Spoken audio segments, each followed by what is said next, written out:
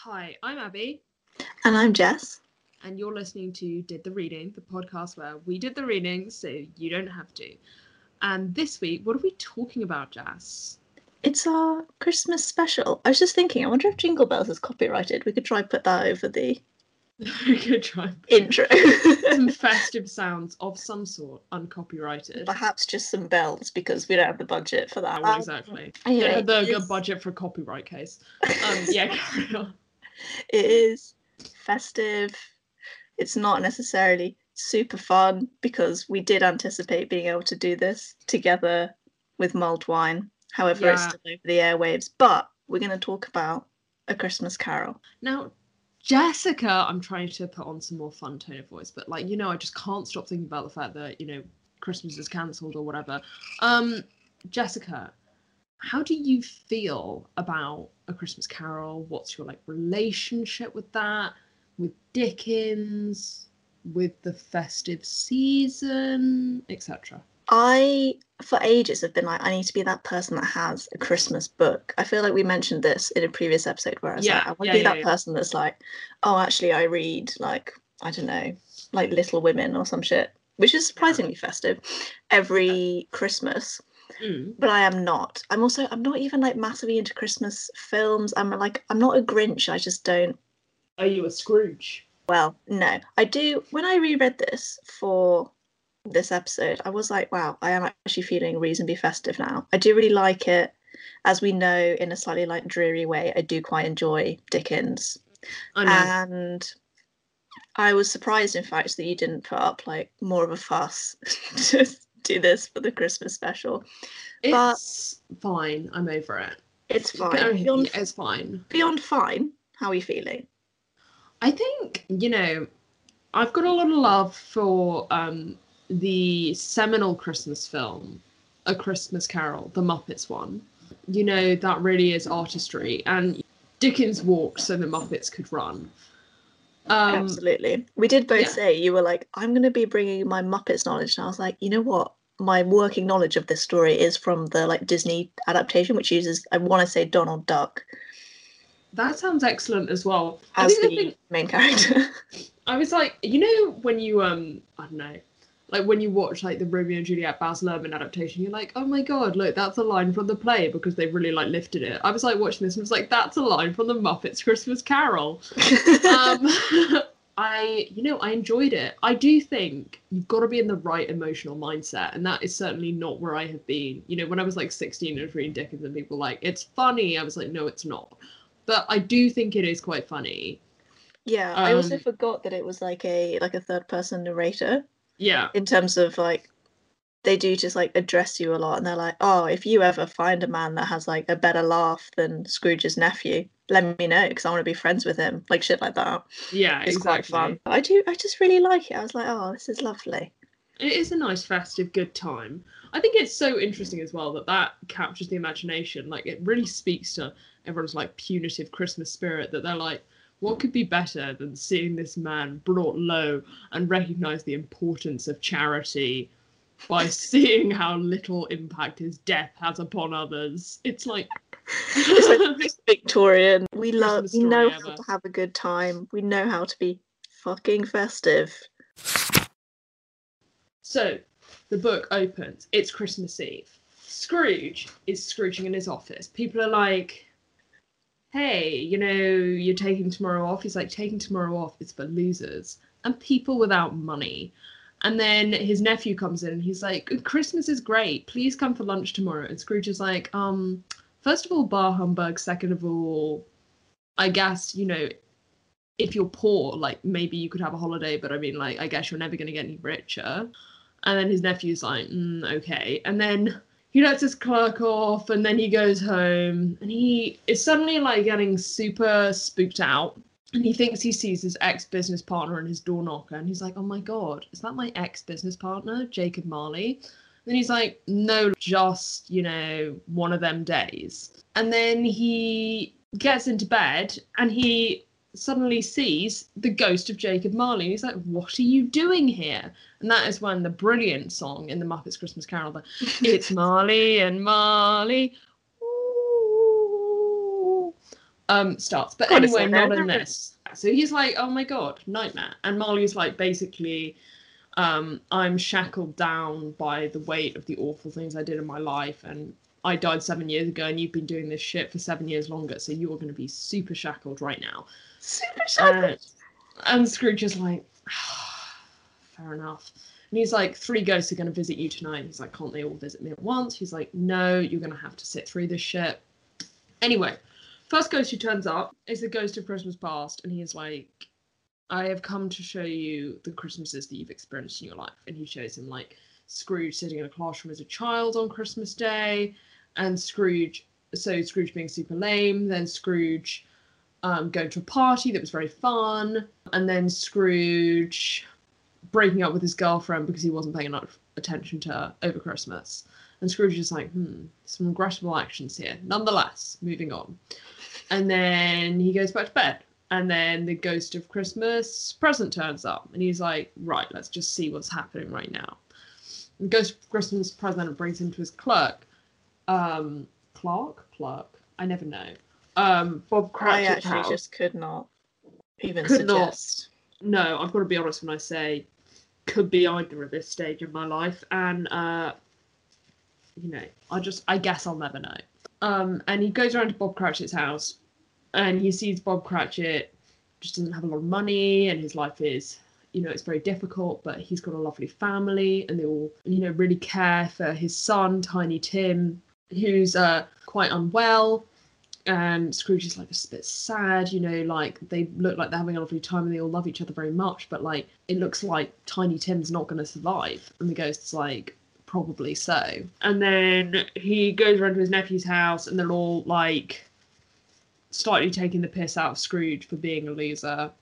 And he's like, this is a bit of a bummer. And then the last ghost turns up, and it's the Ghost of Christmas Future, and he basically foresees everyone just like hating him upon his death and selling all his shit and not looking at his body. And he's like, who is this awful and detested person? And they're like, well, look, it's you. And so then he wakes up on Christmas morning. He's like, right, it's time for me to change my ways. So he orders Bob Cratchit a really fat turkey and gets it delivered to his house. And he goes around to his nephew's house and has Christmas dinner. And then he basically transforms his life, and he's an infinitely better person because he cares for people. That was beautiful. Thank you. Thank you. Let me ask my first question to you. Why do you think this story makes use of ghosts? Like, why is it important that we have the 3 ghost structure? What are them ghosts offering us? Why ghosts? Why not anything else? Why not just a real living person saying things to him? Why not Scrooge undergoing his own reflections alone? What function do you think that serves? Well, first of all, I'd just like to qualify. If I could, I would pass this question on to other Jess, who is fully writing her master's dissertation on basically this topic. However, on like basically like, why ghosts? Or like, why ghosts? Basically being like, but what if it had ghosts? It sounds fascinating. Send it over. It's very cool. I will do. Anyway, I think ghosts are, especially for the Victorians, a very like useful just like narrative thing in terms of like, if you take this story in particular, it's like if someone went to Scrooge and was like, I think you could cheer up a bit and you may regret your actions later, which arguably happens in literally the first like scene with his nephew. He's going to be like, piss off, I don't really care. However, the kind of premonition and like power and foresight of ghosts that have more kind of vision, power, etc. than we have, it's more of it's like high impact and it's spooky. Like, I feel like a lot of the description is him being like, wow, I did not want a ghost in my bedroom. Do you know what? We've all been there. But and actually, I kind of forgot how like descriptive, and I really like this story. You know, when it's like, and this hand came round the curtain, but not that curtain, this curtain. This curtain. Right by his head. Anyway, that kind of thing. I love the bit where it's like he was prepared for anything. It could have been a baby or a rhinoceros. I was like, no, I think what's interesting though, like if I may again turn the question back to you, Jazz, because I don't have many thoughts, but I do have many questions. I agree that it's spooky and it makes the point and it's high impact, but in a story that is ultimately quite religiously driven in terms of it being the festive season and in terms of being about generosity to the poor and effectively kind of changing one's ways, and I guess hell in a way with all the like level of hell. I guess, you know, if it think about it, it all comes back to hell in this festive story. Then why are we using so many of them ghosts, which are in a way a bit pagan compared to something that's quite Christian? I think I agree that they're pagan in the sense of existing. In the sense of them being there. But also I think their whole purpose is like the weighing up, the like idea of like a judgment day, and if you come down on one side then you're going to be forced to kind of like recompense for your sins. Like that's still a very religious it is, but like concept. But I mean, and I think they're almost like manifestations of like what happens if, or like Marley's ghost for certain is like a manifestation of what happens if you don't live your life by like Christian values in the sense of like charity and like forgiveness and all of those other things. Whereas the actual ghosts themselves, yes, they're pagan in the very like the fact that they're ghosts, but also it's their kind of as a vehicle for like, even by the end of the first ghost, Scrooge is like, I have already seen the error of my ways, I'm going to change. Yeah. Why aren't you showing me something like way better? Because I've already like clocked that I've been a bit of a dick. So even though I haven't done anything different, surely you would change that. Do you know what I mean? In terms of they're there to facilitate Christian values in a way. In a way, though, if you're talking about it's a Christmas story, mm-hmm. What better way to make it Christmassy than pop some angels in there? Why do we have ghosts rather than angels? Except for, obviously, I mean, like, it was a bit trendy, it was a bit sexy to pop some ghosts in your story. Like, I think what I'm trying to, like, drill down to, Jess, if you might be, you know, if I might play devil's advocate right now in this is that, like, if you're using them as conveyors of Christian values, and then you're using something so pagan, I mean, like, it's an ultimate disparity, isn't it? But also, isn't that why they're effective? Why? In terms of like, if Scrooge was visited by 3 angels, you might read that and be like, you know what? I would love to be visited by 3 angels. No, but you wouldn't, because it's gorgeous. Can you just refer back to the New Testament story with the do not be afraid? I don't have in-depth knowledge. I've honestly, like, I feel like I've told you this before, like, in English degrees, I'm always like, you know what, one day I should just sit down and read the Bible. And just commit to it. Yeah, honestly. Rose honestly, like, lent me hers once, and I was like, I should just commit. And I never did, and I'm sorry about that. Well, but do continue I feel like just the thing is, like, obviously, I think in the Bible, angels could, you know, just turn up on the regular and, like, you know, everyone be freaking out when they turned up. Like, I don't think they are lacking in impact. Like, I feel like if you wanted to concretize the fact that it's, like, a Christian story, which is Christian in its morals, using an angel would make that, and would, I guess, reinforce as well, like, it's your duty as a Christian, and would make that link more explicit. Whereas I think it depends what the function of the story is. Like, if the story is just like we're supposed to see Scrooge and be like, and that's what happened, or if it's supposed to be that I want you to do that, do we buy into it more, or does that make it less effective because it feels too moralistic? Do you know what I mean? I do know what you mean, but also, like, without going to like introduction to an essay vibes, I just want to like think in terms of, if we're talking about the term ghost, you've got the term ghost of someone who has died but is still in some form like existing on this earth. Sure. And then you've also got the more general term of kind of like, I don't know, phantom, or like, as in, like, I think the ghosts of like Krishna's past, present, and future, they're not people who have died but are still here. They're just kind of, I think that's quite a broad term. And if anything, the kind of like angel idea almost like even crosses over in some senses with those three.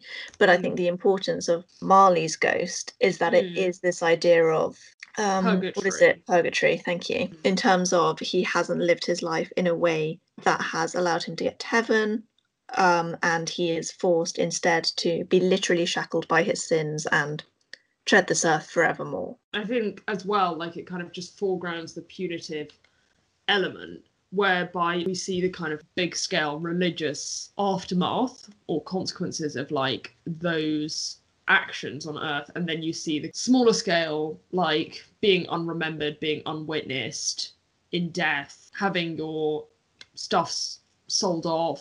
Yeah, it's very like Old Testament God, and I think the ghosts are, as in like in a very simple sense, all they are is just there to be like, these are the error of your ways, but also in quite a dramatic hit you over the head with a message, sexy way. Abigail. Yes. I was going to say I have one question for you. In fact, I have a couple over the course of this episode. However, which goes to you? Well, that's, it's a heavy question, which I've got to think deeply about. I mean, I feel like let's just go through it. So you start with the Ghost of Christmas Past. It's a bit like, who is this? Like, what are you offering me? Do you know what I mean? Ghost of Christmas Present, he is so into it. And recollection. Exactly. But it's like, it's whatever. Abby's like, I don't want to revisit my past, but thank you. That's enough of that. I think what I like about Ghost of Christmas Present is his commitment. Like, he turns up a bit late. He's like decorated the room. Honestly, if anyone hasn't watched the Disney version, this scene in the like Disney adaptation is exquisite. I can remember it so clearly. I have it on VHS, so if needs be, I will like lob the VHS over your garden like fence. Oh, thanks. You're welcome. Wait, that sounds really lovely. But it's perfect. Anyway, that's by the bar. Yeah, but then I think also the Ghost of Christmas Future, like the commitment to the vibes, the fact he like never says anything, he's just like pointing. He's like, look at this, look at that. Oh, there's your gravestone, and I'm gone. I kind of like that as well. So yeah, I feel like I'd have to kind of sit somewhere between those two. I mean, I feel like there's a bit of every ghost in all of us. I'm definitely the like non-communicative, slightly like grunting. Honestly, as well, just pointing at things first thing in the morning. Yeah, as well, trying to teach someone a lesson, and you're like, right, oh well, can't be asked to do any more than this. So I guess I'll just point a few times, and then that's job done. I think it would have to be aesthetically, it would have to be Ghost of Christmas Future, and then probably in reality I'd have to be Ghost of Christmas Present, just because dropping joy wherever you went. Oh, many people say, that's my burden. They're like, oh, why are you so joyous? Why are you so fun? How can you just sprinkle things on strangers and they are immediately reconciled? I know. Honestly, I love that bit where he's like, and then I just make them shut the shop. I'm like, he honestly is the only advocate for retail workers everywhere. Like, the Ghost of Christmas... And that's what we can take from this story. Yeah, exactly. It's like, would the Ghost of Christmas Future do that much for retail workers? Do you say you were? Like I said, I think I almost like moved through them through the course of a day. As we have discussed in person many a time, you're actually quite an effective morning person. Whereas, and like you don't need to gloat about it, but also I am not. I don't want to bring it up. I'm quite uncommunicative for like the first 3 hours of my day. So definitely the Ghost of Christmas Future for that. Yeah. And then naturally I bring joy and knowledge wherever I go. So then I'm a mix of the two remaining ones for the rest of my waking hours. So, Jess, I wanted to sort of bring in some of your knowledge. Jess, for context for people who do not know Jess, did a master's in sort of Victorian-y literature. And thus... Love the adjective Victorian-y. Victorian-y-esque-ish.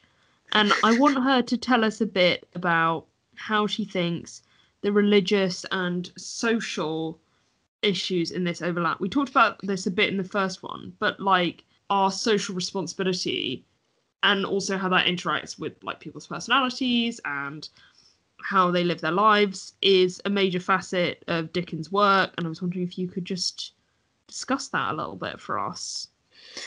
Yes, I just think obviously I'm like very fun at dinner parties and I love to bring this kind of conversation in. But I do think basically Dickens was like quite like expressly like a very like socially driven author, and the idea of like writing for a purpose is quite like a pertinent question for him, etc. etc. And also I think even today the question of like use the phrase poverty politics, which I think I wrote down, and I don't know if it's actually like a thing, but that kind of like concept and the idea of like social responsibility, especially around like a festive time of year when the idea is like goodwill to all men, etc., is like very interesting. And I think the way it comes up in this story is like a very traditional one, but also one that like has then, I mean traditional in the sense of like kind of like starting a lot of traditions. And I think in particular the idea of like, oh, all that we need for everything to be fine is people to take pity on poor people and give them a turkey is like a quite interesting dynamic. I think it's also interesting as well if you compare it, sorry to interrupt, but to like some of Dickens' other books where he kind of I guess if you think about something like Great Expectations, he kind of advises a bit against that sort of very simplistic just getting huge amounts of money type thing, in terms of the attitude it develops in Pip and Pip's outlook and this kind of cruelty he displays towards Joe and stuff like this. It kind of shows simple money and giving as a route to kind of selfishness. But I don't know if it does. I think in Great Expectations specifically, it's like a commentary on like not forgetting where you've come from and being grateful. And I think that's what is the like key in terms of like this idea of like the grateful poor that don't necessarily in real terms change their status in society. They just perhaps might have like a nice Christmas day and then they can go back to like being miserable is kind of like the function of it. And although I think that, like the slightly hit you over the head with a brick messages of A Christmas Carol are very much like the bit where Scrooge at the very beginning is like, oh, are there not prisons, are there not workhouses, gets repeated like a lot, which is like weirdly relevant, not in the sense of like anything other than that still is something, a kind of, I hate to use the word discourse, but it is kind of like still used today in terms of like, oh, but there's this and this like in place to help people, and it's like actually that doesn't work for X reason. Yeah, it's slightly depressing, like, oh yeah, the failures of the state that like we could compare to like 1850s. But you know what I mean? That kind of, I think that's done very effectively, and I don't think this book fails in that sense. But yeah, I guess that's actually an interesting question, isn't it? In terms of the way that it changes it on its head. I mean, Scrooge is shown to be wealthy, but we don't get a sense that he's expansively wealthy. I mean, he's still he's like stingy more than anything else, isn't he? Yeah, and so I guess it's interesting that if we take this as like a knock yourself on the head morals, it's that you should take personal responsibility for ensuring the well-being of others insofar as you can. And that includes financial, social, physical, etc. well-being. And yet, again, I guess as you say, I mean, there's a number of things that are ruining this for, I don't know, like the Cratchits. Like, I'm not trying to be that hater, but like, where are the labour laws which are stopping him from bullying his staff? Not in place yet. Not in place. You know, where are the hygiene laws for this office? You know, where are the whatevers? Anyway, and like Dickens never really explicitly sort of says, you know, maybe the government should be doing a little bit more about Tiny Tim dying. And yeah, that like, is one like quite modern critique, I think. In terms of, I listened to, not to be that person, but a really good podcast episode on this where they being the hosts of Citations Needed were talking about how a lot of the like pandemic stuff has been framed in terms of individualistic solutions to I agree, like massive social structural problems, and like the idea of like self-care has been like wrapped up into that. And that would be one like angle to take on this, in terms of there's no comment of like state intervention, basically, as you say. Yeah. It's more of like you should buy your employee a turkey. Do you know what I mean? It is kind of like interesting to look at from that perspective, but I do guess agree. It kind of creates him as like a small state in himself, like that, because he's one of the wealthier figures in the local area. Yeah, that he has that responsibility. Yeah, it's the kind of like, if you can, you should. Yeah, there are other protections that should be in place. Yeah, I mean, like, I don't want to get too socialist here. Right now, you should be able to actually live on a minimum wage, for example. Like, that kind of thing is not really like engaged with in a complex way. Although also, like, this is literally like a festive story. Like, don't want to be too much of that person that's like, oh, but have you considered this? Like, as I mentioned, like, I'm so much fun at dinner parties. Of course, yeah. Remember those? But yes. So to round it up, and to also perhaps lighten the mood slightly, I wanted you to talk about Christmas movies or Christmas items of media that we could compare this to, or perhaps the like have taken from this story, of which I would argue there are a few. Okay, I will start with the musical hit, All I Want for Christmas Is You, which is obviously driven by Mariah Carey's desire for Scrooge to give back to the community. Oh, Jesus. Okay, right, carry on. I mean, it's like, with those incredible vocals, she calls out to Scrooge like one of the wailing ghosts, in order to ask him to give back, and to put the individual onus on him by repeating the word "you" to remind him of his individual responsibility towards the community. We should scrap all English degrees. We should cut this bit. Actually, I want to say my entire life has been leading up to making that comparison. Moreover, Home Alone, the idea of Christmas being a time perfect for punishment. It's like the idea of the little man being able to strike back. I'm just saying, like, if there was a crossover, it would basically be like the Cratchits just trying to like burn Ebenezer Scrooge with a hot doorknob. I don't know. Give me another comparison. Oh God. Honestly, as I say, like, my working knowledge of this story is basically on the Disney adaptation. Tell me about the Muppets version and how much you love it, because you do. Okay, so in the Muppets version, Bob Cratchit is played by Kermit. Tiny Tim is played by a small Kermit. Miss Piggy plays Mrs. Cratchit. The only human being is Ebenezer Scrooge. Marley, there are now two Marleys, and it's those like old men who usually sit in the box in the Muppets. Do you know what I mean? The ones who are like bullies. I can't remember what they're called. And then Fozziwig is that. Oh, I don't know what it's called. And then Animals on the Drums at the party. Anyway, it's so good. And Gonzo and the rat, Rizzo the rat, are the narrators. Sure. Anyway, it's really, really good. It's true to the story. A lot of huge musical hits in there, probably top 40-esque. Like the Only One More Sleep Till Christmas, which is good. And then there's that amazing song about how mean Scrooge is, and then they go like, "No cheese is for us, Mises." Oh my God, you've sung that to me so many times. May I add, also like completely out of context. Anyway.